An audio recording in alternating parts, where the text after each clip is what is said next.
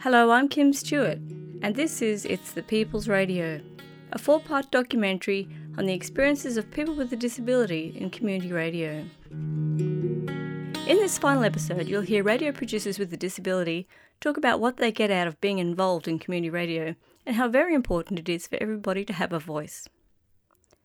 Despite the challenges to participation some of those interviewed faced, all had a positive response to being on air, boosting confidence and skills, and having a voice that reaches a wide audience. Many spoke of the value of increased inclusion of people with disabilities. As an advocate, I was particularly keen to hear the suggestions from people with a disability about what made their community radio experience work for them, and what they think we could do better.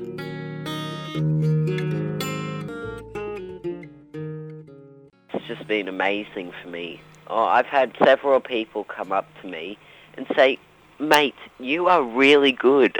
I've listened to you nearly every week, and we just love your hour. We love your music, we love your songs, we love everything."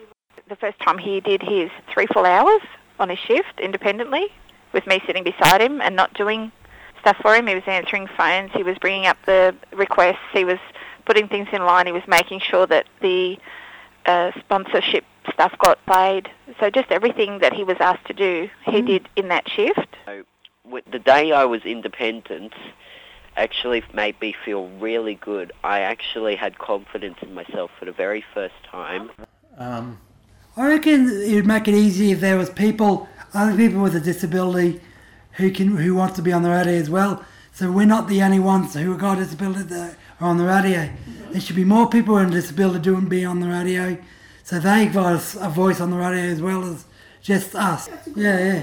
I'm going to go broader and say to have our own radio show more than once a week. Yeah. I think having somebody who knows about the radio and to do things like this on the radio is really good. It gets it out there to people that don't listen to people with a disability on the radio very often. Like, I wouldn't mind being on TV and on the radio. TV, you're going up in the air, aren't you? Well, that's it. I wouldn't mind doing that. But yeah, I agree. It'd be fun. I think just people should understand that we want to do as well, not just normal people. Yeah. Why shouldn't we be on TV? Yeah. Why shouldn't we be on the radio? Exactly right, yeah. Why shouldn't we be on both? Yeah, exactly. Yeah. Oh, I love it. Love being on air, love doing production. That's it. You enjoy getting out there and your voice is going out to other people around Brisbane particularly, and if you're on the internet around the world. I think when I did my first on-air shift on my own, I was very happy. Off-air was the day I helped move from down the road. With no vision, I was able to load the truck and, carry stuff out the doors. And You need that special kind of person to support them and get them through. It's not easy by any means. But Jesse, he had behavioural issues and he had, tantrums and things like that, and that can be quite confronting sometimes. But I guess if these people go in there with their open mind and just look towards the end result, he'd get bored, and some weeks he'd say, "Oh, I don't want to do this anymore." But, there's no one more excited now when he hears himself on the radio. I'm becoming more interested in how people find a mentor, or they find an individual at the station who really brings them into the fold and makes them want to stay there. Did you have a person like that in your life? Yes, I did. It was actually one of the staff, Gab Reid, who's the current affairs coordinator. I got to know Gab because my first show was the breakfast show, and she coordinated the breakfast program as the current affairs coordinator. She gave me an awful lot of support. She was the reason the Disability Day broadcast got started was I noticed that 3CR they have a 24-hour broadcast for International Women's Day, and I thought, we should do something like that for Disability Day. And so I said to her, could we do something like that? And she said, yeah, of course. But it actually became an awful lot more work for her, particularly in the first year, because I had absolutely no idea of the production work that was behind because I just blithely said, we'll do 12 hours, not really thinking that one through. I rang the manager at that time and about an announcing position, and she said, "Well, Darren, you actually have to start from the bottom." For 3.5 years, I was entering the details of every CD into the record library's computer system. And I remember this day quite vividly. It was the 27th of January in the year 2000. I went into the station on a Thursday expecting to do some more cataloguing. The manager came out and she said, "Darren, I've got a surprise for you." And I said, "What's that?" And she said, "We're starting on your radio training today." Oh, wow. Of course, I started off by doing pre-recorded programs on a reel-to-reel tape recorder in the off-air studio, and they would be played at, I think it was 8:30 on a Friday night. Then we had this access group that would come in on a Thursday afternoon. This group was going on holidays, so the manager came in and she said, "Darren, this group is going on holidays. Would you like to try this hour-and-a-half time slot for 6 weeks and see how you go live on air?" I said, "Yes, I would." And I said to the manager, "Well, when can I start?" And she said, "The 28th of December." And I said to her, "You have just given me a birthday present to the exact day that I have always wanted." We were trained as a listener to start with, and then we were offered a position by Barry Blinko, and he was the board president at the radio station that we volunteered at in Yarraman. And that was yourself and your son? Well, it was actually because of Connor that I became involved. The offer was made to Connor, but I had to go along and learn so I could train him. He asked me to put Mum on, and I did, after I made my request, of course. And I gave the phone to Mum, and when she came off the phone, she said to me that Barry wants to have a meeting with her. And when she came home from that meeting, she was awestruck. And I sat down with her and we talked, and she said, "Barry wants you to become a member of the radio station, a presenter." And I nearly fainted in shock. You're listening to It's the People's Radio, a 4-part documentary on the experiences of people with a disability in community radio. I was involved in the radio club at high school. Yeah, it's gone back as far as then. And I did some community radio time in Harvey Bay. So you got the bug early in life. Yeah. I guess I just must like the sound of my own voice.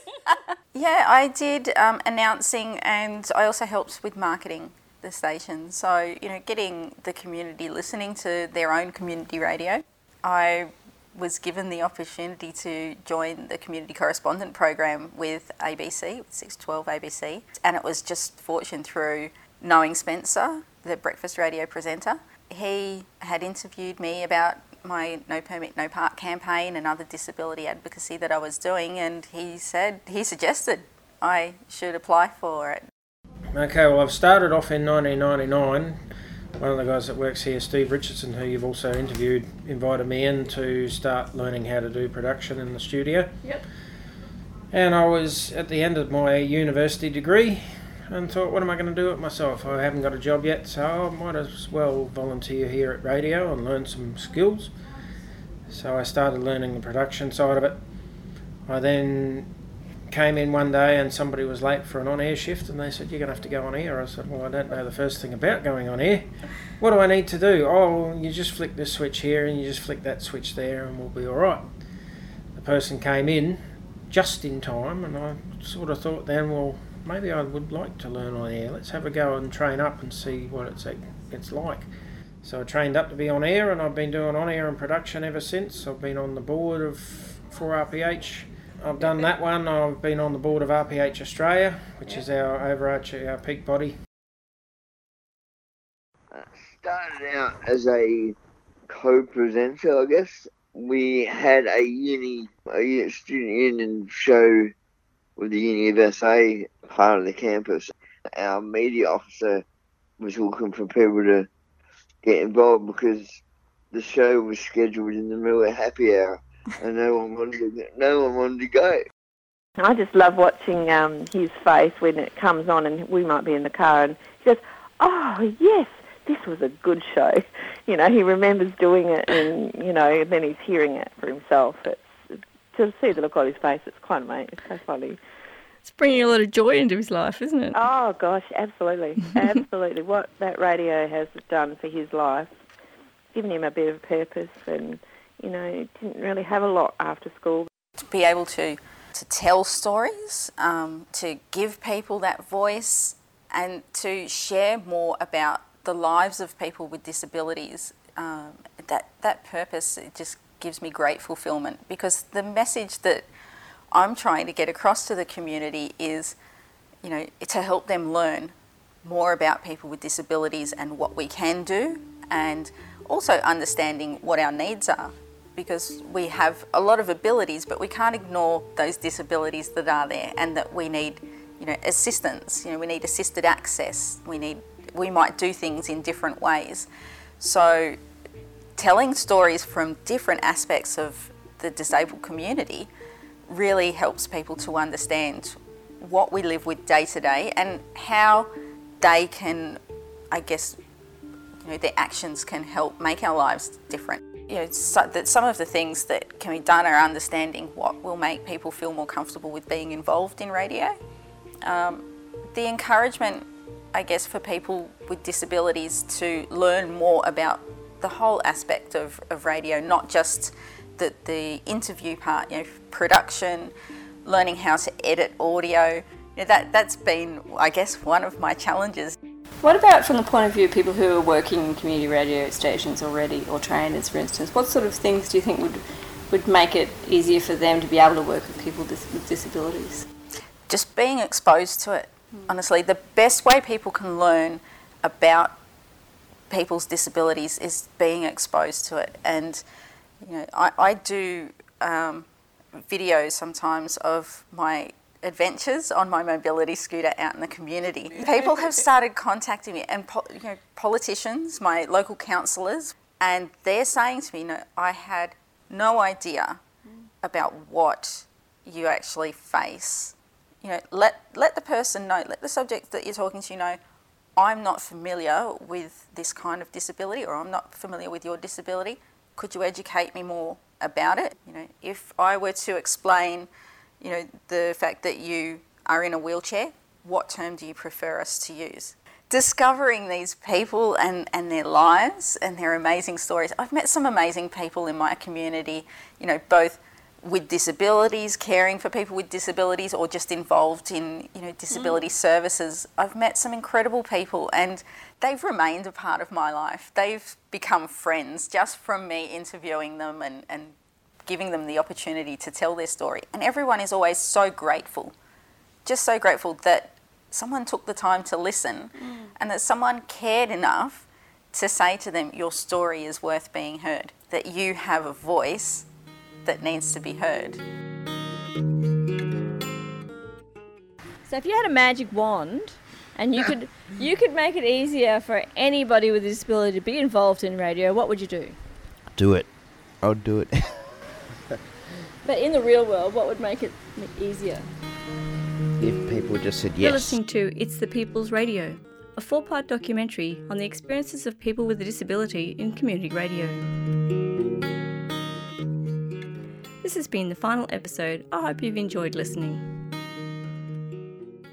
Produced by Kim Stewart, that's me, as part of my doctoral research at the Queensland University of Technology in Brisbane, Australia. In this documentary, you've heard the voices of people with a disability and their supporters who have volunteered at community radio stations around Australia.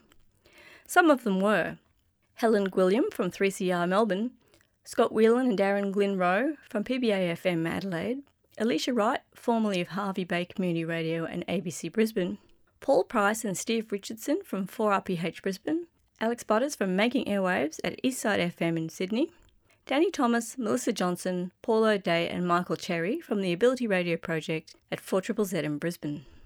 Their supporters included Carol Augustino, mother of Jessie, who has a show on Harvey Community Radio in Western Australia, Jodie Reeve, mother of Connor, and support workers Catherine Maitland, Carolyn Savransky and myself, Kim Stewart. This research was supported by the Queensland University of Technology and Community Radio 4ZZZ in Brisbane. Thanks to all the participants who shared their stories. Thanks also to Ula Shihan and Nathan Laurent.